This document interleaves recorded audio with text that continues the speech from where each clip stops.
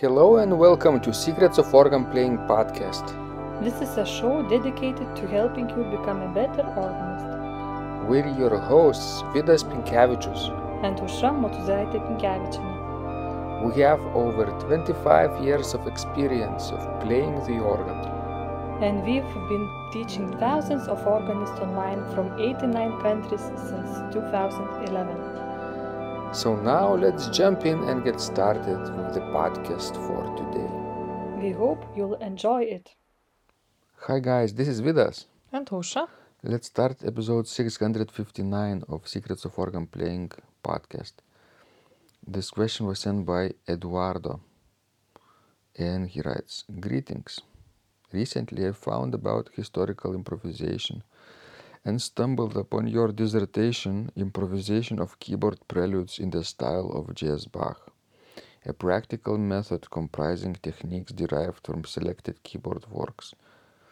And it looks exactly what I'm looking for at the moment, but I can't find the complete version of it. I just found the index. Is there a way I can get the complete one? Also, in your webpage you mention a keyboard prelude improvisation mini course, but the link is dead. Can I still join the course?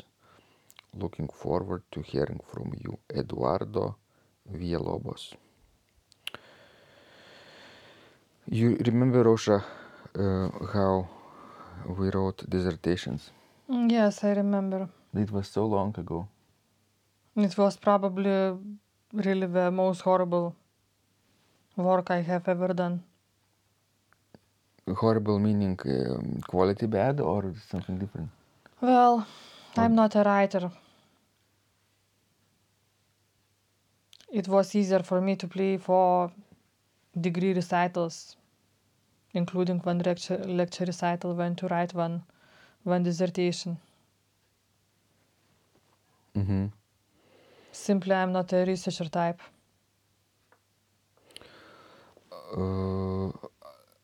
I was kind of lucky that I was able to select pedagogical approach for my dissertation, and you were my guinea pig. Remember? Yes, I remember. You tried my exercises. Yes, some of them. I think I stuck at the beginning. I haven't finished them. Right. But I think you selected a good approach because I heard from other people who said nice things about your dissertations. And if Eduardo wants to get it, I think all of them are stored in the United States, in one place where you can order any of the dissertations. But you cannot get them for free, of course. You have to pay, But if he wants to join the course, which is Keyboard Prelude Improvisation mini course, I converted that dissertation into two things here in Lithuania. The first chapter of it is this mini course, and the rest of it is Prelude Improvisation Formula course over, I think, 16 weeks long or so. So basically it is still available, this free mini course, like an introduction. People can learn one specific way to improvise a prelude, and if they are still interested, they can go on to the longer course, like Prelude Improvisation Formula. So I will put a link into the description of this conversation, and people can click and go to that registration of that mini course. Okay, but is really a link dead? Have you checked it? It was dead because I was migrating my courses from MailChimp to ConvertKit. So you need to revise and to update somehow. And I did it, yes, Okay. over weekend. Good. And Eduardo wrote to me that he was able to access it now. So, excellent. I think this approach really works because what I did is took models from early music collection like Wilhelm Friedemann Bach's Klavierbüchlein, not entire Büchlein, but just selected preludes from it, and analyzed and dissected each prelude into different compositional elements that Bach uses, and help people to internalize them and to adapt them into new situations, enabling them to improvise their own preludes based on these models. What do you think, Ausra? Yes, I think that's a really good approach if you want to improvise in historical styles. Yes. If you want to take as a model pre-existing musical material, so to say, there are many other approaches. You could take any piece that you are playing actually and take a fragment of that piece, and that could become a basis of your new prelude, right? Sure. I've heard Zize de Vries improvise, for example, based on the first trio sonata by Johann Sebastian Bach, first movement, that famous theme in the right hand part. Remember? Yes, I know it. It becomes the basis of the counterpoint, contrapuntal theme, like a fugue, basically, which Bach also treats, but in a different key. Bach uses in E flat major, and Zize de Vries, I think, uses C major key. So it's already different approach, but similar material and very well recognizable. Such a pleasure to listen to it. Sure, he is really master of improvisation. Yeah, but approach is the same. That probably all the improvisers in the historical styles use. They take pre-existing material and dissect it and take what they want out of it. At the end of that course, prelude improvisation formula, for example, I devise like a longer prelude with other sequences and cadences and modulations, tonal plan that Bach wouldn't have used in a shorter prelude. So if somebody completes this course, then the last chapter would be really nice progress and result, I think. True. But for example, I always feel sort of uneasy about the things that I was taught in general in other musical subjects, for example, in composition classes or any other academic classes. You would not supposed to plagiarize something. For example, in the composition class. Plagiarize? Yes, we were told, to sort of to create original things, to compose our original things, and everything should be new and made with innovation that, nobody would have done that before.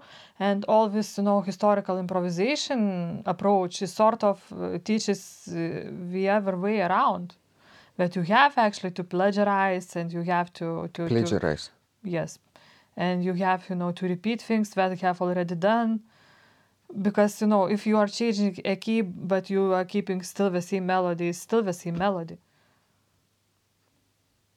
Of course, you treat it in another genre, for example, in a fugue, not in like trio sonata, but still, and, sort of it's hard to digest things like this. Tell me this, for example, what do you admire more? French style improvisation that, let's say, Pierre Cochereau or Olivier Latry improvises at the end of the Mass at Notre Dame. Of course, it was in the past, no longer available, but you can still get many videos on YouTube. Or, let's say, let's say, contrapuntal improvisation, the one that, let's say, Eduardo Bellotti, William Porter, or the same Ziza de Vries does? Well, you are asking a very hard question. Why? Because if I will tell you the truth, I don't think you will be happy with it. What is the truth? What I like. Sure, tell me. Okay, then I prefer the French style. French style you prefer French improvisation over Yes, over that. contrapuntal Yes. improvisation. Can you articulate why? Well, because I can comprehend that French style better, because I'm sort of imagining myself still being able to do something in that kind of a manner. And then if you And I could not do the contrapuntal improvisation at all, unless I would write it down and memorize and then pretend I'm improvising. And actually, I met many organists, especially in the United States, especially among ladies, who actually did that, and we call themselves improvisers. So, of course, I'm not referring to Porter or to Eduardo Bellotti. I am sure we just can do that very well without writing it down. You touched a very interesting subject about women in improvisation. Over this year, I think, and the last year, there have been a series of articles in the American Organist magazine, TAO, by Pamela Reuter Finstra, our former professor, and she interviewed many organists, mostly women, but some of them were men, about various aspects of why women are not so into organ improvisation in general. And as you noticed, yes, there are mostly men in this art rather than women. And in competitions as well too, especially in Europe, mostly men, not so much women. And jurors also men, not women. So when you think about French improvisation, probably the only lady who comes to mind is Sophie Véronique Cochet-Fer-Choplin, right? Who was here in Vilnius a few years ago. But well, I think we have more, maybe not as well known, ladies that are brilliant organists and improvisers in French style, of course. Yeah, so there is really a need for women to step up and start improvising, and it is not easy. It's not. It doesn't have to be sophisticated at first. That's the big hurdle that everybody has to understand. You don't start by running marathon. You start by probably crawling on the floor, then you stand up, or sit up actually, then you stand up, then you start walking, then you start running a little bit, like 100 meters, then half a mile, then 1 mile, then 5 miles, 10 kilometers, 20 kilometers, and then entire marathon. It's a lifetime of achievement, probably lifetime journey. But the journey is probably more important than the result, I think, than the destination. Don't you agree, Ausra? Yes, probably you are right, but it would be very hard to start that when you are, sort of at your middle age. Because I think we were just taught from our childhood really in a very different manner. Because we grew up in the Soviet times when, even word improvisation would, could cause you a trouble. Because improvisation was sort of connected to jazz, and jazz was connected to United States, and United States was sort of complete evil. Yes. And there were no way that we could learn how to improvise as a kids. And we were taught strictly by the rules. And I think that if we have spent as much time, learning to improvise as we spent learning a real repertoire, we would be, real masters at improvising, probably in any given style. That's what Zita De Vries did as a kid. He took a hymnal, he said in one of his interviews, and multiple interviews probably, he would open a hymnal and start playing those psalms, Genevan psalms, in one key and another key, transposing, probably very simple at the beginning, but as he progressed, he became more fluent with it. But one thing I can guarantee also, that you remember what I did before with those psalms. I would probably add a second voice to the chorale melody, note against note, like a first Yes, I pieces remember that, yes. counterpoint. Very simple approach, right? You only use consonant intervals, thirds, sixths in parallel and contrary motion, and if you want, octaves and fifths in contrary motion, no parallel motion. So basically those sweet sounding intervals, and I can guarantee that you could do it. Of course I could do it. Yes, and that's the starting But point. really, I don't see. If you can do step one, there is no reason you couldn't do step two. Well, I know all that, but I'm not a child anymore, and I don't think it's worth spending as much of my time, because the result wouldn't be great, wouldn't be what I imagined if I would have started to do those things 30 years ago, for example. Well, I didn't start 30 years ago. What about my result? Do you like my result? Be honest. Yeah, sometimes I do. So Not always. yes. So you also have the same background as me. Maybe you're less optimistic than me, right? You're sort of down to earth. I have no fantasy, I have no good memory. Well, But you have quicker thought processes. You think faster than me. That's for sure, right? I don't know. If you think faster, then you can actually improvise better than me, because you can compose in your head at the moment of performance faster than me. But I think you have better technical facilities. Technical facilities? Yes, if you think about playing trio sonatas right away from your imagination, but you don't need those facilities when you're playing in two voices, let's say, without the pedals. And Anyway, I will beautiful. not improvise in any historical styles.